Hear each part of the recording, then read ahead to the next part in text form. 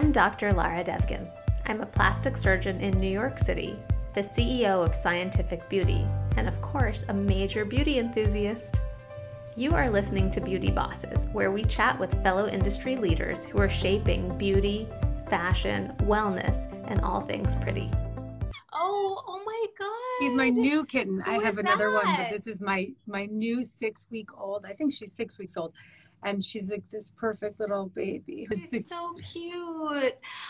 Who doesn't love a kitten? I mean, I guess if you're allergic to cats, but I love a kitten.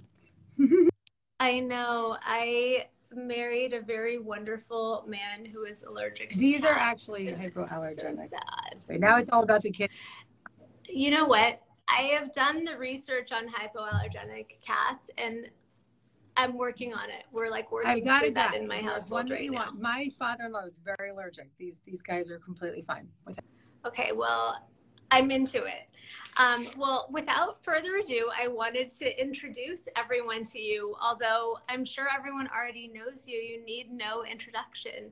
But Gabby is a motivational speaker, the host of the Dear Gabby podcast, a spiritual guru, an entrepreneur, and the author of 9 New York Times bestsellers. That is amazing. 9 New York Times bestsellers. She uses her story and life experience to coach her audience through practices such as mindfulness and meditation. And Gabby has helped hundreds of thousands of people overcome really important and, you know, life-altering topics like trauma, addiction, depression, and things that affect so many people that can be very difficult to talk about. And I'm so honored and excited to chat with you, Gabby. It's wonderful to be with you. And I remember when we first met, you were like, I was like, you wouldn't be interested in this book. And then you're like, no, I'm interested in that stuff. And I was like, that is amazing that she has this desire. So here we are. You obviously are interested in this stuff. Of course. I mean, I don't know who's not, but can you tell everybody a little bit about your kind of background and, you know, what is a spiritual entrepreneur and what does it mean to incorporate spiritualism into your daily life? I've been in this field for 16 years and I've been writing books for 11 years. The work that I do is also based on the way that I live. So I think that's probably one of the coolest things about my work is that everything that I do for myself to develop my own internal condition, to develop my spiritual connection, is all infused into my books and my speaking and everything that I do. So that, I guess, is what it means to be a spiritual entrepreneur, is to really embody the work that you teach. And I've had the privilege of being able to do this work for almost 17 years. Almost 17 years. And I started really young at 25. I started my career. And I've just had this amazing, beautiful opportunity to up-level myself in the pursuit of supporting others to do the same. That's really cool. What made you start doing this? Like, how did you go from a career in PR to becoming an author with 9 New York Times bestsellers? And how did you feel emboldened to tell such personal stories about your own life? Because I think that can be very difficult for people. I began my career in this field when I was 25, and that was in October of 2005. I got sober at that time. And when I got clean and sober at that age, on my own, with my own desire to get clean and start to change my life, I also reconnected to my spiritual roots. In doing so, I was then very quickly inspired to start to share what I was experiencing. And I'd already been speaking publicly prior to this shift in my life. I was a young entrepreneur. I had started a PR firm and I would speak often on marketing topics. And so now that I'd changed my lifestyle, I was changing my career path. And so I quickly started using my speaking skills and began to give talks on my spiritual experience and what I was practicing. And if you look back at a talk I did 17 years ago, you'd be pretty much seeing the same energy and excitement and enthusiasm, just a lot more likes and more cursing and more hair flipping. But it was, it's beautiful to see the through line of where I began to where I am now, and how my own personal growth and development has just continued to enhance what it is that I share and what it is that I offer, whether it be through a book or a podcast or a talk. And I had an interview today with someone who said, seeing you from the beginning and to this point, it's amazing to watch you in videos because you're clearly doing the work, because you're so much more grounded now than you used to be. So it's nice to see people doing the work that they talk about, really living their practice. What made you want to get sober when you first made that initial step that cascaded the rest of your... At the time, I was owned a nightclub PR company in New York City, and was very hooked into the nightlife scene, which included a lot of drugs and alcohol. For me, I don't do anything half-assed, and I did drugs hardcore too. So the same way that I've infused all that energy into doing good for the world, I also did it in the wrong way too. So the drug addiction that I had was so I was addicted to cocaine, and it was so intense and life-threatening, truly, that I hit a hard, fast bottom. And in many ways, I'm really grateful that that was my drug of choice, because I hit bottom so hard and so fast. And that's why I was able to get clean at such a young age and stay sober for 16 years now. Yeah, that's amazing. Do you have any thoughts for people who are kind of wrestling with addiction and maybe not necessarily addiction, but dependence on substances? Because I think that there are a lot of people who don't consider themselves addicts who are dependent on it's a tricky substances. question. I think according to the 12 steps of Alcoholics Anonymous, the definition of addiction is if you're powerless over the substance. So you start drinking, can't stop, or you use drugs and you can't stop, or that would be an example of powerlessness. And if your life has become unmanageable, whereas unmanageability looks like, I can't get up in the morning to take my kids to school because I'm hungover, or unmanageability is I lost my job, or I'm in jail, or whatever, all the things that become the unmanageable experiences in our life as a result of addiction. So if you're asking yourself those two questions or making a list to respond to those questions, usually that's a sure sign that recovery is necessary. And when I say recovery, I mean full-blown sobriety. And that means sober off of all substances. If you have a diagnosis and psychiatric support, that's not the same thing. I'm talking about things that are not diagnosed by a doctor and prescribed. And so, I think anyone that's questioning whether they need to stop using drugs or alcohol probably needs to. That would be my guess. Not my guess, but my strong hit. Because if you're having that kind of intuition, that's your inner wisdom saying there's something better. There's this kind of thought process in surgery also, that you have to listen to your little voice. If your little voice is telling you that the patient has a problem, then the patient has a problem.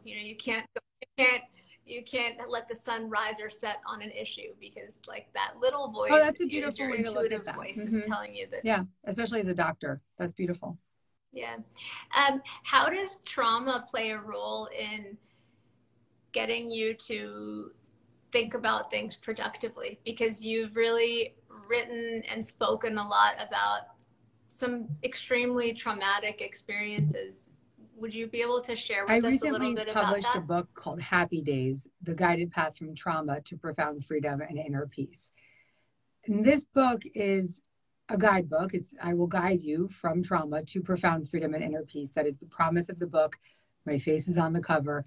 I mean that commitment and promise with all of my heart, if you follow the steps. But I really had to also share my own memoir, my own story, because I'm so happy my readers are out there. They're saying they love the book. Okay, great. So what I had to do truly was to claim my own story and share my own story. So I had to be able to live the experience that I was going to teach. as a result of my own personal experience of remembering a childhood trauma when I was 36 years old, I was reactivated into this experience that I had dissociated from. That was the reason I used drugs and alcohol. It was the reason I was a workaholic. It was the reason I was so controlling and running from my life. At 36, I uncovered this memory. And in the journey of healing, I have had the profound experience of very bravely facing into the energetic and disturbances and emotional disturbances that were stuck in my body, stuck in my behavioral patterns, stuck in my nervous system. And as a result of making that devotional commitment to do the therapeutic work that I needed to do to get to where I am today, I could now live to tell and write the book that I know now is indeed the guided path from trauma to profound freedom and inner peace. And I'm seeing people all over the world write in and share their experience of this book with relief, really, knowing that, okay, one, I'm not alone in my experience. And two, I have this guidebook now where someone who's lived it can tell me what to do. How has becoming a mother affected your outlook in terms of teaching the lessons you've learned to someone younger than you and to the next generation? It couldn't be more timely that I have a child, because my child has, talk about up-leveling yourself. You know, when you have a kid, you can just go deep into your old patterns, or you can just shine the crystal and just get better and better. For me, I made the commitment to myself and to my son that I was going to let this relationship, let him be my guru. Dr. Shefali is a friend of mine. She texted me on when my son was born, and she said, "Meet your new guru." I was like, "Yep, that's my son." And I continue to just learn from our relationship every single day. But one of the biggest things I learned from it, and I write about this in the book in a chapter called Reparenting Yourself. I write about how during COVID, I started really practicing a lot of the principles that I had learned from Dr. Dan Siegel and Dr. Becky and all these amazing child psychologists. Upon really applying those principles, I realized I never had this in my life. You know, where was this for me? This was not my experience. And I realized that while I did not receive that from my parents, I could go back and give that to myself. And so I've had this beautiful opportunity of witnessing that the tools I use with my son actually can be equally as beneficial when applied to me. And I wrote a whole chapter in Happy Days about that called Reparenting Yourself. How do you think that someone who's new to the concept of spirituality can think about integrating some of these lessons about spirituality into their life? If someone's new to spirituality but feels like they want to dive deeper, any one of my early books, I mean, really all of my books are spiritual books, but I would probably say go read my book, The Universe Has Your Back, or Super Attractor. Those are two books that I think are really great door openers for new spiritual seekers. I also have a book called Spirit Junkie, which I believe is great for addicts. So we were talking about addicts earlier, and I think that Spirit Junkie would be a really good place for that person to start and get some support. What are some practical tips for just regular life?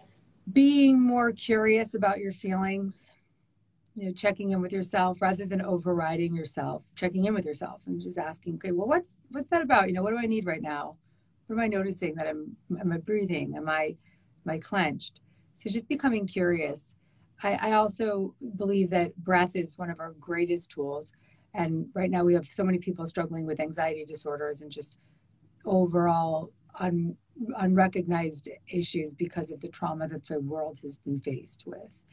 So I think breath practices, like very simply breathing in for 2 strokes through your nose and then out 1 stroke through your mouth. So it would be like this. You can just do that a few times for a minute. If you keep that up for about a minute or even 50 seconds, 30 seconds, you'll start to feel your whole nervous system settle. So there's so many practices like that inside Happy Days as well, because I wanted people to not just have to think, okay, I have to go get a therapist to do this deeper work, but that there's stuff that you can actually do right here, right now. Do you ever feel like you fail in your quest to be spiritual in your daily life? Like, do you ever feel like you fall short of the ideals that you set for yourself? Like sometimes I fall asleep without doing my skincare routine, and I feel like it's a personal failing for me as a plastic surgeon. Or I wake up and I'm sleeping on my face instead of on my back, and I'm like, oh my God, I'm such a disappointment to myself and my patients. But do you ever have your Well, version first of of all, that? I'm a side sleeper, but I did get the pillow that you recommended, and that was not only the most comfortable pillow. You have to go follow whatever pillow you were talking about.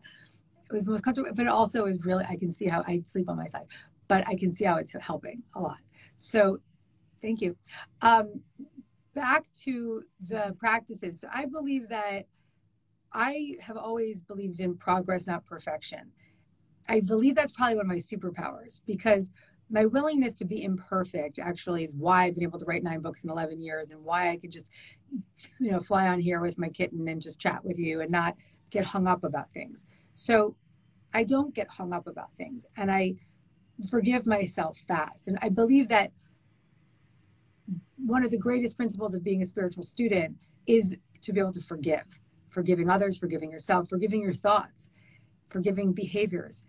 So that willingness and ease with which I forgive actually has given me not the opposite of judging myself with my spiritual practice, but in fact, priding myself in my ability to witness, oh, that could have been better. You could have done that a little bit differently. And instead of harping on it, just forgiving myself and choosing again. That it is the greatest spiritual practice. Did you have any inkling when you were just starting out that people would find so much in you to resonate with, that you were going to have 9 New York Times bestsellers, that so many people were going to feel so emotionally connected to you and your story? Because it's really quite remarkable. It's so cool. I believe that I did have a vision forward of what would continue to occur. The biggest thing I did not know was how much more healing I had. So, like I said, when I remembered the trauma at 36, I'd already written, I don't know, 7 books, something like this. I'd been on Oprah. I'd had a huge life and career behind me. And then, boom, this huge, and I'd already written a memoir, right? But then the real story was never even revealed until I was, 6 years later, or whatever it was, or even a decade later. So I do believe that the vision forward was always very clear for me. And the way that I have gotten here is actually not what I expected in terms of the personal growth I would have to undergo, but it's way better than I could have planned for, even though it was difficult. Yeah, that's really amazing. Do you believe in the power of manifesting? Yeah. Uh-huh. Like kind of a future vision? I have a book called Super Attractor, which is Methods for Manifesting a Life Beyond Your Wildest Dreams. So much of what I teach is about manifesting, but let's begin by saying the biggest secret to manifesting is to get good with you, to really work on your internal condition. Because you can practice all the manifesting methods you want, but if you're not healing the belief systems that are stuck and lacking, then you're going to really continue to maybe manifest that thing you want, but you don't believe you're worthy of it, so you'll lose it, right? So the healing your beliefs is probably the most crucial element. But of course, there's beautiful practices in manifesting, whether they be visioning or meditations, practices for just choosing better thoughts to reach for a better energy. And when you're in that better energetic state, you're more of an attractive, energetic being to bring in what it is that you want into your life. And I think that the messages around manifesting are really empowering for people because not everyone can raise their hand and say, yeah, I want to work on my trauma. But everyone can raise their hand and say, yeah, I want to manifest. So my job as a spiritual teacher has been to use this gateway, this conversation around manifesting, as an opportunity to help my readers and my followers go a little deeper and start to think about things in a little bit more of a meaningful way, so that we often think like the desire for the relationship or whatever gets you in the door to the healing, but then there's so much more. What's the best piece of advice that you've been given? I would say lots of little right actions. Take lots of little right actions to achieve your goals. When I was early in my sobriety, I had a friend named Joel, and he was a sober friend, and he had had a lot of success in his career. And I asked him, what is it that you did to get here? And he said, I took lots of little right actions. And so not just for my career, but for my personal growth, for my parenting, for every area of my life, every relationship I have, it's lots of little right actions towards the desired goal, rather than thinking, I have to fix everything overnight. Because if we think that's the case, we're just never we'll always fear failure, because how can you just get everything done overnight? I like that. My kids like that song in Frozen 2. Yes, such a good song. These movies are so profound. Good song. It can be difficult to figure out your path forward, but if you just do the next right thing, then you kind of navigate through the woods a little bit. I think that's very helpful advice. When we're kind of trying to figure out the next right thing and the next path forward, I sometimes wonder, you have such a strong public presence and so many people look up to you. Do you ever feel that it's difficult to be a public figure, or are there any dark sides of it for you? Like, do you ever not enjoy being I have a good situation going at the moment. My husband calls me Whole Foods famous. It's like, I'm not really a public, maybe I guess a little bit of a public figure, but I don't think of myself as so visible. While I do, have a lot of readers I meet on the streets, it's not overwhelming. So it's really actually heart opening. But I would say that the biggest concern would be thankfully, I'm a very nice person, and I absolutely do practice what I preach. But it would be a big concern if you saw me being a total asshole at a restaurant or something like that. And of course, there's times in life where you might, as a human, get annoyed with somebody, and it's always those moments when someone's in the corner and they walk over and they're like, I'm a reader. I'm like, damn it. So I think that I have to be on my best behavior. but for the most part, I really do. I love that. Whole Foods famous is funny. It's not very funny. We're gonna mark that. I'm like Central Park famous. Like Central Park famous. That's one level below. Yep, I'm like health food store famous, and you are definitely Central Park famous. only the on the east side. Only the northeast part of Central Park. That's so cute.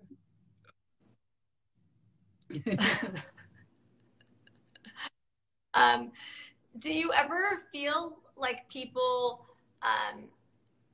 take social media in a cruel direction, or troll you, or say stuff that intrudes on your personal space? I don't actually. I'm sure it's out there, but I don't look for it. I don't really get a lot of it. I'm not really on social media. I don't show my child on social media. That's why I think I'm so aggressive about showing my cats. But I don't show my husband really. I'm quite private with specific things, but very public with the teachings and the personal experiences that will be in the service to other people. So no, I don't feel that there's a lot of negativity on my feed. And if there is, I don't see it, truthfully. And I have this process I call forgive and delete. If somebody's acting out, it's I forgive you, and I like to let you go now. But mainly I just get annoyed by bots. Bots are just a pain in the ass. I love forgive and delete. These are just gems left and right. That's the new catch and release. This is the internet era's catch and release is forgive and delete. I love this. I have to write that down. Well, I wanted to ask you just another couple of questions because our time is running out, but you're such an inspiration to so many people that I wanted to ask you to give everybody listening here a couple of final words of advice or direction, because so many people look to you for some guidance. So do you have some kind of words of affirmation or some ideas for people? You asked the wrong person if I have words of affirmations and ideas. I could sit here with you for 3 more hours. But what I would say is, just based on something that happened to me today, I've been invited. A publisher reached out to my agents about a children's book. And that's exciting. But the point of what I'm saying was more about the need for us to be regulated, not only for ourselves, but for the next generation. So we are living in very, very tumultuous, scary times, traumatizing times. We owe it to ourselves and to our nervous system, to the energy we put out into the world, to do whatever it takes to find the resources to get to a place of inner safety, whether it's reading Happy Days or listening to a conversation like this, whatever it might be, getting a therapist. And we also owe it to our kids because, and I know a lot of your viewers are moms, and I just believe that the energy that we bring into our home dictates the future of that child's life. So our child is always co-regulating with our energy, and we need to show up for our own nervous system so that we can support theirs. And by having a resilient parent teaches the child resilience, teaches the child that they have the ability to self-soothe, teaches the child to grow up with more confidence. And so I hope that we can do that for ourselves so that we can bring it to our kids. I love that. As a mother and fellow professional, I think that that's really. So you have a ton of children. How many kids do you have? Yes, I mean, oh my God. I have 6 kids. These little tiny women who have these multiple children. It's pretty amazing to me. It's truly amazing. Yeah, you know, I think that we're all modeling not only with our behavior and teachings and actions, but also just everything we say and do. We're modeling for each other, but for the next generation. They're listening. Those little ones, they are paying attention to everything that we do. That's exactly the good right. and the That's bad. Exactly right. You're gonna be quoting me all week. Well, thank you so much, Gabby. I really appreciate your time. You are incredible. You're so brilliant and inspirational, and I know all of us have really appreciated all of your wisdom. Where can people find you and look out for your next big thing? I have a podcast called Dear Gabby. So if you go to Apple or Spotify and just type in Dear Gabby, you can find the podcast. And I'm on @GabbyBernstein here on Instagram, where I share tons of video and a lot of conversations around personal growth and mental health and meditation and spiritual practices. And I'm just so thrilled to be here with you. And I also want to just close this conversation by saying that your lash serum is epic. I mean, you already know that. I know my lashes are Look at my lash. Really happening right now. And if they're helping it's helping my eyebrows too. Is it okay that I'm putting on my eyebrows? Yes, of course. Platinum Long Lash is good for lashes and brows. I'm using it on both also with my extreme I have to get the mascara. What have I been doing this whole time? Oh my. Yeah. Thank you. Okay, what have I been doing this whole it's time? really No, it's legit product. And I've seen your lashes. They're like spiders. They're so beautiful. That's spiders. Nice spiders. Like little toddler lashes that are perfect. Like truly, the most truly, attractive they're really spiders, long and beautiful. Right? But thank you. This was so fun. And I'm grateful to be able to have this conversation with you. Many people are asking about the cat and the pillow. So the kitten is a Bengal, and you can go to Bengal Embrace to go get these guys. Those are the breeders that give me my babies. And then the pillow. What's the pillow? So the basic advice that I was talking about with Gabby is that to avoid positional wrinkles, you want to have an impeccable skincare routine with vitamin C, hyaluronic, and retinol bakuchiol. And you can, shop my skincare line at drlaradevgan.com. And you want to sleep on your back to avoid positional wrinkles. Otherwise, you're going to get deeply etched fine lines like in your nasolabial fold and marionette line. So a memory foam pillow, no particular brand, but like really any memory foam pillow will help you sleep on your back. So I'm just thinking of my size Amazon memory foam. Let me ask you this: and then we also want a silk pillow cover, right? Like potentially going to help you not break your hair quite as much, but awesome. That's just for fun. And then one last question: is it okay to use the retinol or Retin-A in the summertime? I don't go in the sun. So our retinol bakuchiol serum has been specifically formulated to be safe to use year round, and retinol improves skin cell turnover, so it's great for fine lines. Bakuchiol is a plant-based antioxidant that helps temper the retinol and works really well with it to reduce redness and dryness. So it's really nice for beautiful, smooth skin. It helps with fine lines, enlarged pores, hyperpigmentation, and overall luster and glow of the skin. Leave it to this professional woman here. It's so nice to be with you. And I definitely have to try out that retinol because I find that if I use like a really strong one, it might be way too much for the summertime. Yeah. Yeah. I would start with a 2.5 strength because it's a little bit more gentle, and you can use the vitamin CBE ferulic immediately before that to improve retinol absorption. And then in the morning, you want to use our hyaluronic serum, which is a mixed molecular weight hyaluronic. So if you're still with me, that's our serum superheroes. Go get that, everybody. We all need it. Thank you. Thank you. Thank you. Well, everyone, it was so nice to be with everyone, and I hope you have a nice dinner with your 6 children and wherever they are. Yeah, I'm going to go do that Thank you. I'll talk to you soon. Bye, guys. Thank you. Bye.